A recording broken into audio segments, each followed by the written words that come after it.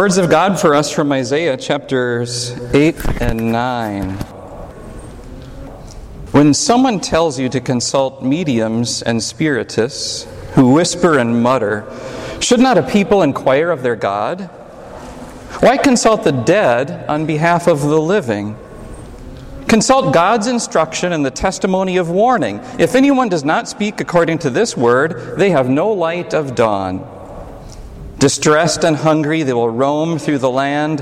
When they are famished, they will become enraged, and looking upward will curse their king and their God. Then they will look toward the earth and see only distress and darkness and fearful gloom, and they will be thrust into utter darkness. Nevertheless, there will be no more gloom for those who were in distress. In the past, He, that's God, humbled the land of Zebulun and the land of Naphtali. But in the future, He will honor Galilee of the nations by the way of the sea beyond the Jordan. The people walking in darkness have seen a great light. On those living in the land of deep darkness, a light has dawned. This is the word of our Lord.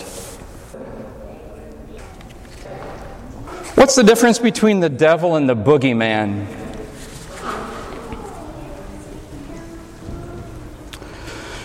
The boogeyman is in your head. The boogeyman is a thought.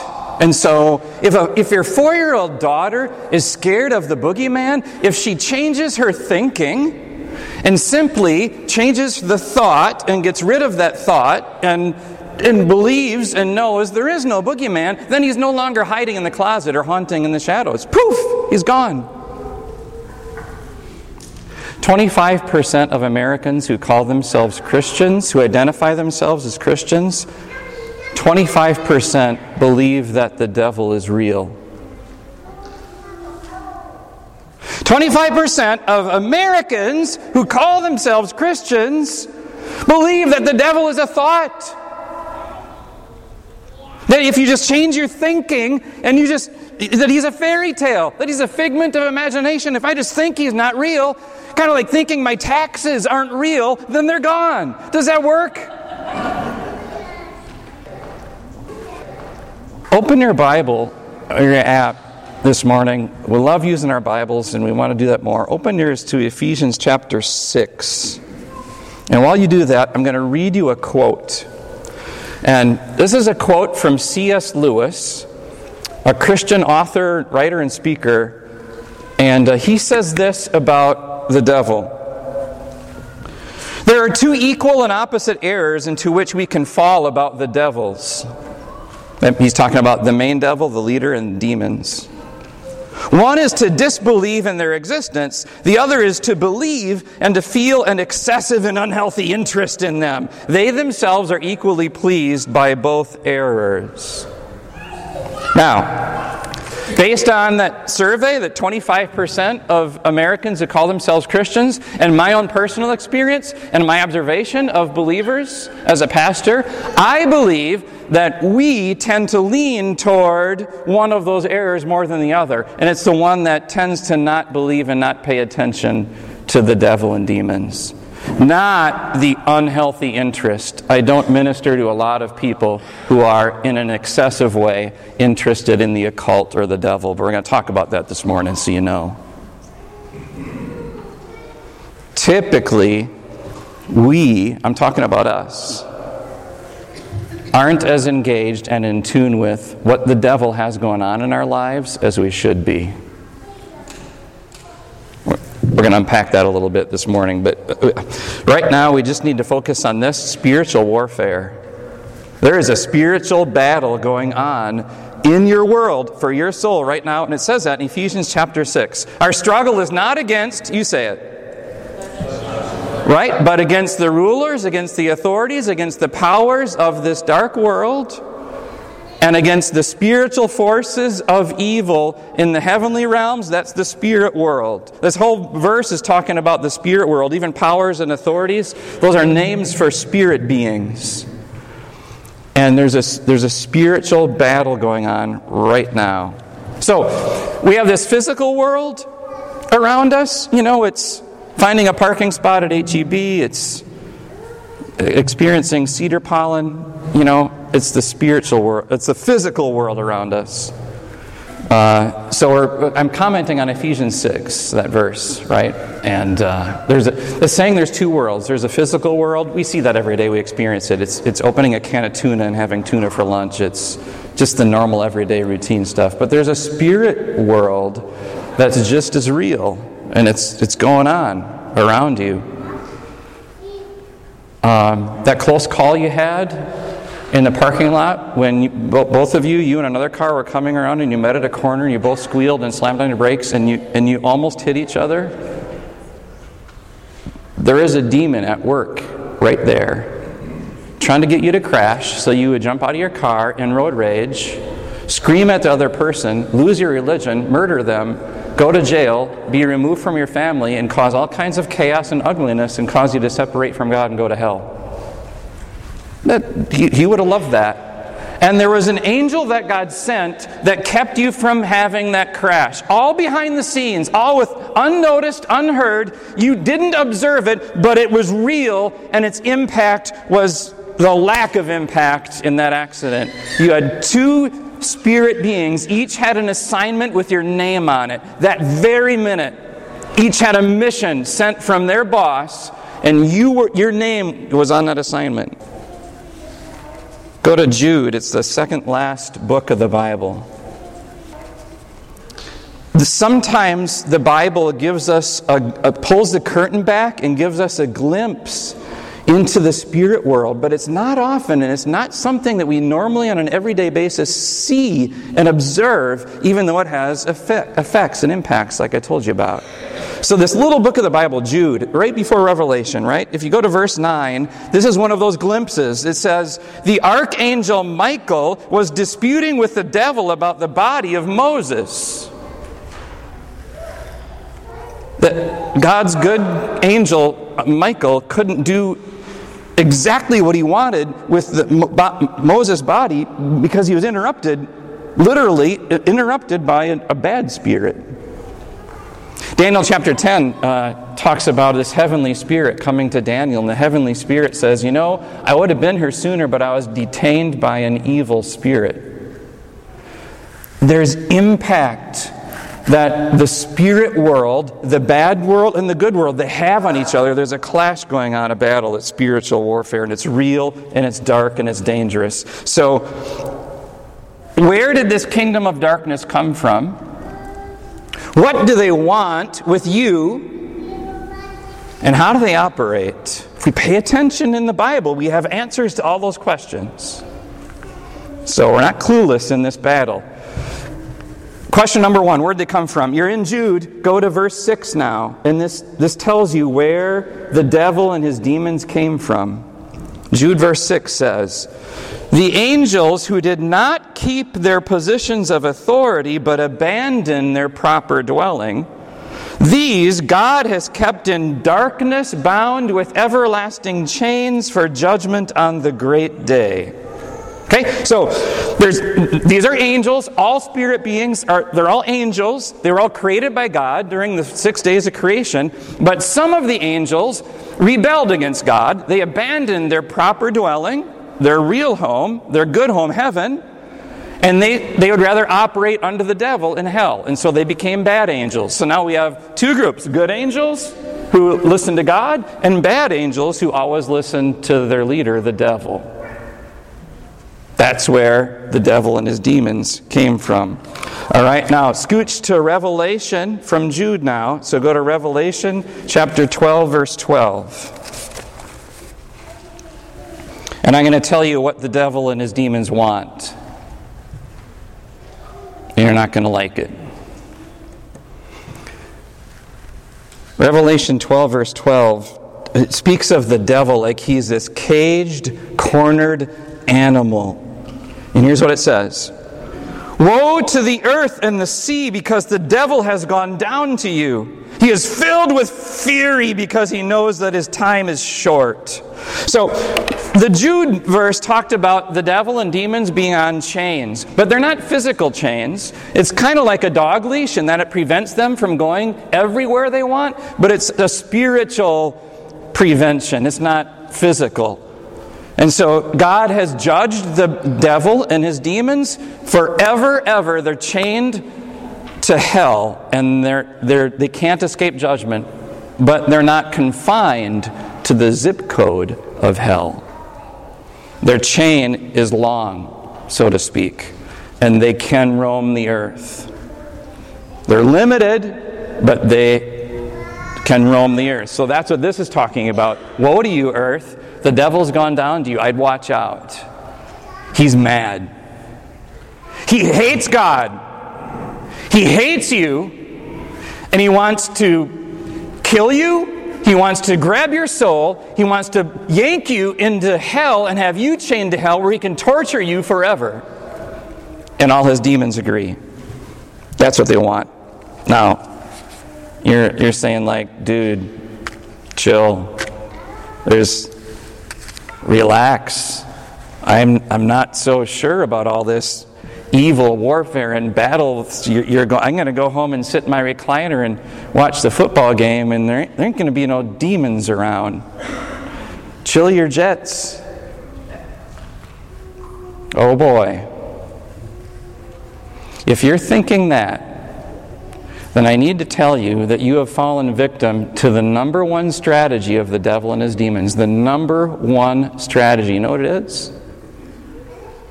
Deception and diversion. Getting you to think one thing while the other thing is happening. Getting you to not notice that they're around. The Bible says the devil masquerades like an angel of light. You think he's good, but he's bad. His messengers are wolves in sheep's clothing, the Bible says. They look harmless. And they're going to get you. Diversion and deception. If you're saying, there's nothing going on here, the devil is near. And his strategy is working. Now, all this talk about the devil, and I'm going to talk about the occult now, comes from the words in this lesson from Isaiah. In ancient times, God's people were their spiritual warfare going on. They were God's people. The devil didn't like that. He was angry at that. He wanted to stop it. He didn't want Jesus to be born. He was focused against this. He was at war. And so he kept his strategy going of diversion and deception, except there's another part of his strategy. And that's this. The devil and his kingdom of darkness, his kingdom of evil, are very intelligent, very organized, very strategic, very precise. The devil is an evil angel. Angels are not omnipresent. They're not. No angel can be everywhere. Only one spot at one time. The devil is not everywhere. He's in one place right now. So if he's bugging me, he's not going to be bugging you, but his demons will be. So he has many evil spirits, and they take note, and they're around the world, and they observe, and they analyze, and they have more information than Apple does about your iPhone. They're in the background operating, and so they're not omniscient. They don't know everything. They're not everywhere, but there's many of them, and they're organized, and they know how to get information and evaluate it and analyze it, and that makes the devil's kingdom very smart, very wise, and the owners of information that we in the physical world don't possess, or at least we haven't put it together the pieces. And then they peddle that information. And the devil and his demons will come and say, oh, you're not getting answers from God that you need? Oh, God's keeping you in the dark about what you rightly should know? You're entitled to this. Aren't you his child? Isn't he your father? Shouldn't he be telling you these things?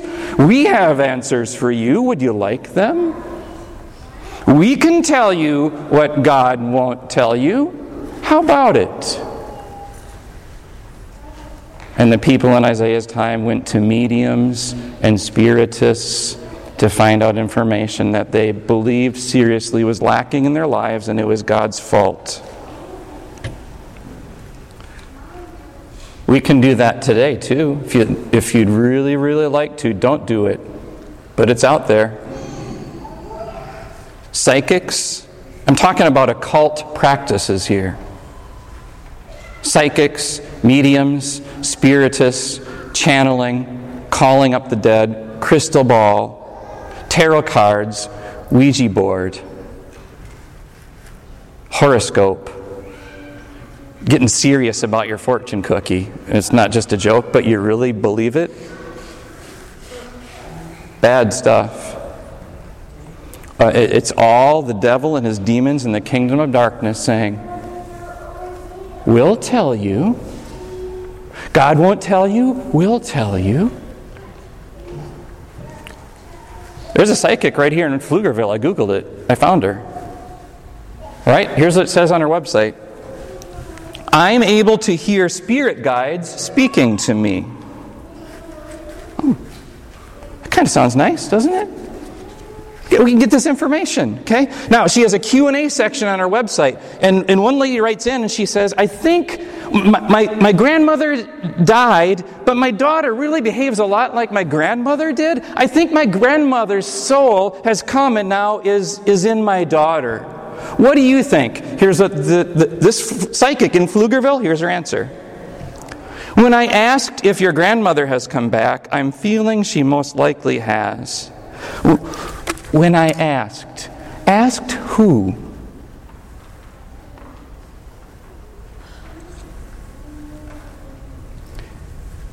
The only ones who know the answer and are willing to share it. It's a dark, deceptive kingdom.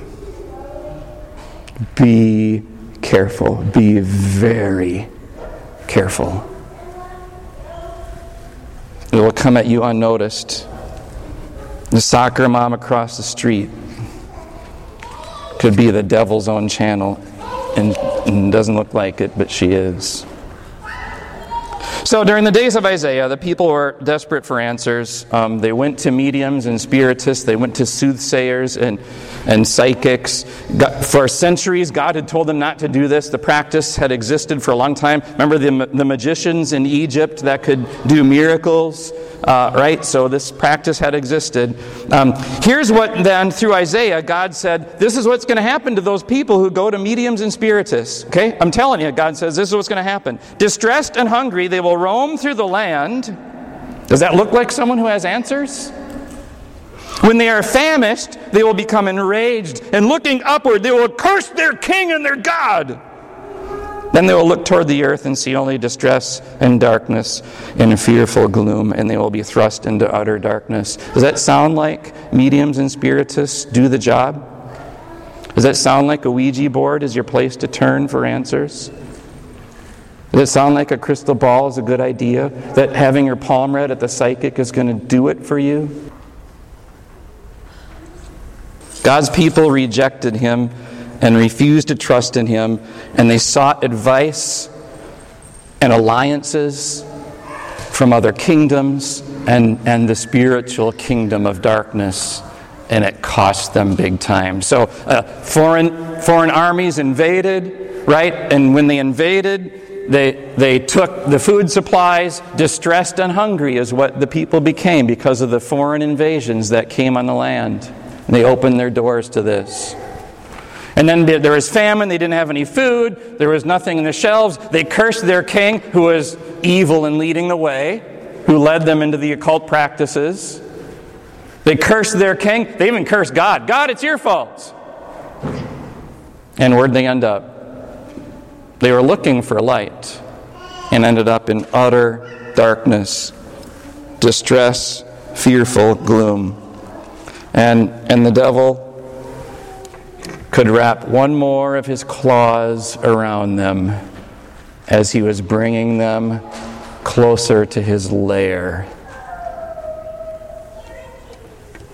Why would they do that? Isn't that an obvious question? Come on, folks. Why are you turning to the occult, to mediums and spiritists, to psychics, when you're the people of God?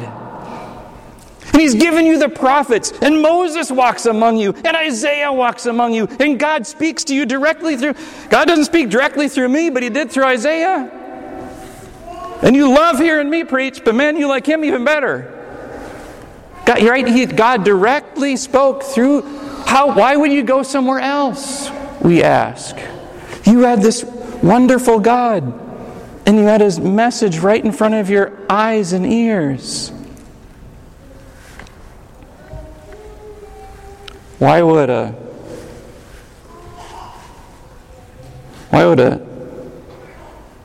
Pflugerville neighbor who doesn't know where he's going in life walk across the street to a psychic soccer mom? Why? Why would any of us, unsatisfied with the answers that God is giving us, turn down the volume of God in our lives so we can go turn up the volume to what we really want to hear? Why would any of us turn off the preaching and teaching of the church from coming to us every Sunday, every day, God's Word? Why would we turn that off? Why would any of us turn away from God's way to find our own way? Those are all the same question. We want to ask the ancient Israelites why. They're going to ask us why. And here's the answer. We're not hearing what we want to hear. We want something else. That's it. It's the bottom line. You don't like the stuff that God is peddling, you're going to look somewhere else to find what you want to hear. You don't like what God's doing in your life, you're going to go to something else to be your God. That's why. It's as if we're okay with making friends with the devil as long as he gives us what we want, rather than being friends with God, who doesn't always give us what we want. You know, ask Adam and Eve about that one. The devil in disguise, coming to Eve as an animal. Snake wasn't probably as icky to her as it is to most of us. Getting her to doubt God, question God, and listen to his lie. You and I know that same sin, folks. Jesus' words say this: light has come into the world, but people loved darkness instead of light because their deeds were evil. When we think that we want something that God doesn't want us to have, or we don't want something that God does want us to have, or we think that God doesn't get it, He's not understanding what's going on in our world, or that think that He's not providing the answers that He should be, and we turn somewhere else, it's because we love the darkness. It's because we're willing to sell our souls to evil, and it doesn't bother us. That's what's going on. The devil loves it. God is not amused. So God asks us, this is now part of Isaiah chapter 8, verse 19.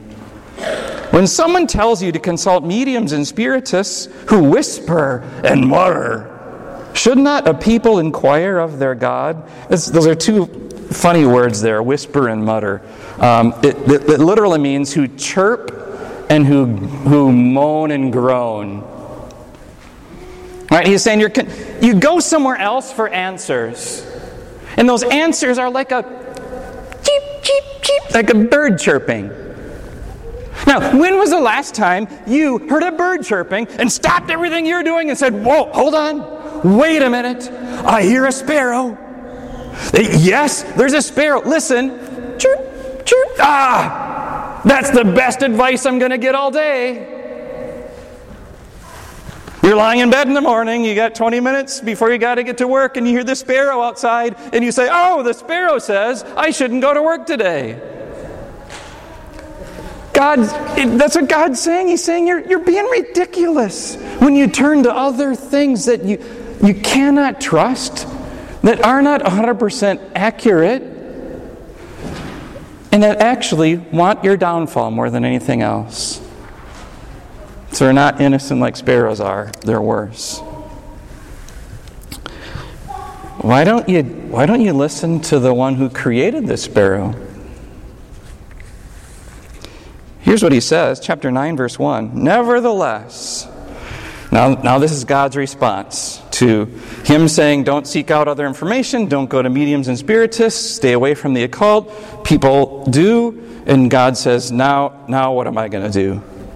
What should I do with you people that you're looking for answers elsewhere and you're turning away from me? What should I do? Here's what he says, chapter 9, verse 1. Nevertheless, there will be no more gloom for those who are in distress. In the past, God, humbled the land of Zebulun and the land of Naphtali. That's where all this took place in Isaiah. But in the future, he will honor Galilee of the nations by the way of the sea beyond the Jordan. He's describing a geographical area there. That's Palestine. That's Galilee. That's where we watch Jesus in our video operate in his ministry.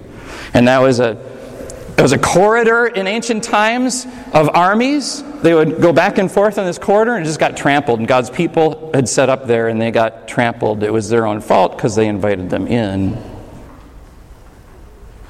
And now, in Old Testament times, it says God says that's going to turn around. There's some interesting words in that section. I highlighted them. Humbled and honored. Here's what those words tell us. All those bad results, all the outcomes, the famine, the hunger, the frustration, the darkness, the gloom that was described, right? It is very true that God's Old Testament people brought that on themselves. And you and I bring that on ourselves too if we're going to ignore God. And it's true that the kingdom of darkness was at work, and the kingdom of darkness wanted that more than anything else, to make this land dark and gloomy and to shroud over it with guilt and shame and to put their claws into people's souls and to bring them down and down and down. So you have, I am at fault, the kingdom of darkness is at fault, but here's what this is telling us. God is at work in this. God may very well send you something that looks and feels like darkness. Or may just let the devil do it. Not because God is angry. Not because he's pushing you from above into hell. That's not how God operates. But he will let you be dark for a moment. He will let you experience the consequences of you turning away from him and the gloom and the guilt and the shame for a moment. So that you are humbled. So that you say, I messed up. I shouldn't do this. Having my palm read is not a good idea. Missing my daily Bible reading is not a good idea. Skipping out on God and God's community of saints around me to hold me accountable and encourage me is not a good idea. Finding my own way when God says go the other way is not a good idea. God, I'm humbled. I'm sorry. And God says, nevertheless, you are honored. Nevertheless, God says, I will chase the gloom away for you. The darkness will not last. The darkness will turn to light. And then here's what God did. Matthew chapter 4, verses 13 to 17. Chad referred to this earlier. This is our video. Says that Jesus went and lived in Capernaum, which was by the lake in the area of Zebulun and Naphtali. Same area that we just heard about. To fulfill what was said through the prophet Isaiah, the people living in darkness have seen a great light.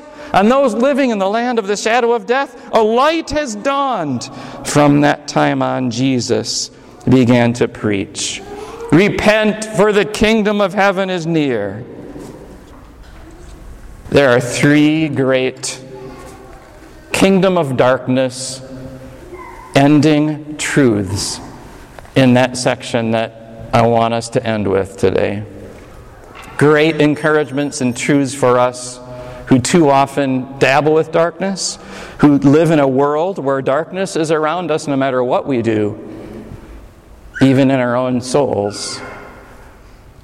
Three things we need to hear so that we walk out of here with a smile, with firm faith in what God is up to, and believing that the darkness does not ever overcome us. Here we go. Truth number one. When we are looking for information and answers, well, I just want data, okay? I want data from my medical team to read the tests and give me what's going on so I can deal with it, right? We are people who want answers and data and information, and God doesn't always give it to us all the time. And so when we go seeking it somewhere else, we can find data and answers even in bad places. God says, I'm going to do something better than that. Jesus came and lived among us. God says, I'm going to give you more than answers. And that's not good enough. I don't want to give you guidance. God says, I'm going to save your soul. I'm going to come to you and change your world. And so Jesus, the light of the world, embraces us from the outside in. Your salvation, your identity, your status with God, your certainty in life, it comes from the outside in. And that's what Jesus means when he says the light shines in darkness. God's light is not a flashlight. It shows me light right there. It lights up the world. It encompasses you and surrounds you, and you're bathing in light from God. It's everywhere around you. And then he enlightens you from the inside out. Meaning you don't find your answers out there somewhere. You find them in you, but not your natural you, not your own heart, not your feelings. You find them in you because Jesus is there. And that's how he guides you with his Spirit and enlightens you and shows you the way. And you're still a little confused sometimes because the darkness is out there and we're weak human beings, but that's the first point. Jesus he's not just a teacher, he's a Savior. And he doesn't just guide you, he comes to you and he lives with you. Colossians 1 verses 9 to 13 says a lot here. You can look this up later. I'm going to give you some of its words here. Words like this: God fills you with wisdom and understanding, that you live a life worthy of the Lord that pleases him in every way. You're strengthened with all power. You're a holy people living in the kingdom of light. For he has rescued us from the dominion of darkness and brought us into the kingdom of the Son he loves, in whom we have redemption, the forgiveness of sins. Darkness cannot have you. It will not have you. It will not overwhelm you, and Jesus makes sure of it. Whether that's the darkness of your own sin and guilt, whether that's the darkness of misunderstanding or ignorance or confusion, whether that's the darkness of separation between you and something that you think is important for you to have, the darkness of the past, the darkness of the future, it doesn't own you. And it can't tell you what to do. That's what Jesus says, and that's what Colossians just said. Number 2. Star Wars has two sides, doesn't it? You and I cheer for the rebellion. The rebellion in Star Wars is always going to be a rebellion. They're always going to be rebelling against something bad, evil. Even when we as followers of Jesus have His light in our lives and it's encompassing and it's embracing for us, even when we have that, there is going to be darkness. Until Jesus comes again and we live in heaven forever. Until then, there's going to be darkness. There's going to be a battle. There's going to be a fight. Be prepared to fight. And here's how you fight. You follow Jesus, the light of the world. He says, the kingdom of heaven has come near. With spirit clashes of angelic grit, spirit against spirit, bad against good. Jesus' kingdom, he says, comes near. Do you want it? Say yes. Will you follow it? Say yes. Will you repent and change your ways because of it? Say yes. Yeah, Jesus says the same thing. I am the light of the world. Whoever follows me will never walk in darkness. John chapter 8, verse 12. Third thing, last thing. When the kingdom of light surrounds you like daylight, and when Jesus is enlightening you from the inside, and you walk as a child of the light, and it chases the darkness away, and the darkness doesn't own you, it changes you. And here's one of the ways it changes you. You see people differently.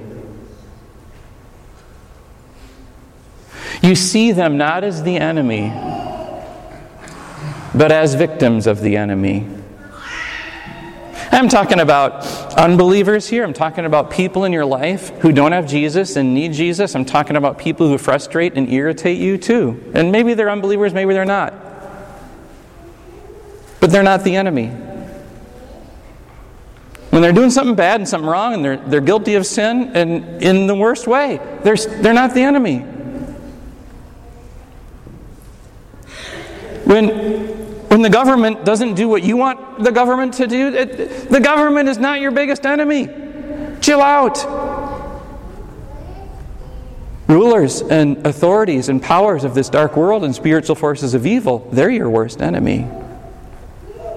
So when we're encompassed with this light, we see things differently. We see people differently, and we see them as victims of the enemy. And we want to get Jesus, the light of the world, to them. Whatever it takes. And guess what? Here's how that'll work. When you are a child walking in the light, other people see you differently. Other people observe you. They see how you manage stress. They see how you interact with people. They see your car pull out of the driveway every Sunday morning and return about lunchtime. And they say, boy, there's something different about that person. I want what they have. Pay close attention to the Bible. Jesus says He's the light of the world, but He doesn't stop there. Jesus says, you are the light of the world. Not L-I-T-E either. You're the light. You have Jesus' light. And the world looks at you and sees Him. They see you differently because they see Jesus in you. And these can be your children, these can be your neighbors, this can be your direct reports at work, these can be family from a distance. They see you and they see Jesus in you. And you are bringing them into the light a little bit at a time. Keep that up. Don't give up that effort. See them differently too. There's a picture that I like. It's a painting. And if I had to give you one picture that describes spiritual warfare, it wouldn't be demons and dragons and cloths and fire and seven-eyed monsters and blood, and it would be this. This is spiritual warfare. A father, after a long day, kneeling at the bedside of his child who is sleeping in prayer. And there's a few things going on here, because if you see further into the background, you see there's angels. Good angels, God's good angels. And there's this, so this picture gives us this glimpse, the physical world, and then through the physical world we see the spiritual world, the spirit world. And this is spiritual warfare. Why? Because this guy he's a busy dad, but he's at peace. Despite all the battle, the fight that's going on, he's at peace. And when you are at peace, then you are better able to help others find peace too. When you are good with everything, all the chaos around you, even the spirit world wanting your soul, and the kingdom of darkness operating at its best, and you can be at peace and find time in your day to kneel by the side of a child and say a prayer, then they're going to be protected and safe and at peace in the kingdom too. And so that's spiritual warfare. It's a spiritual warfare of someone who, not in an excessive way, but in a peace-filled way, says, you know, there's something going on here. And God says, more than you know, my child. More than you know. Amen.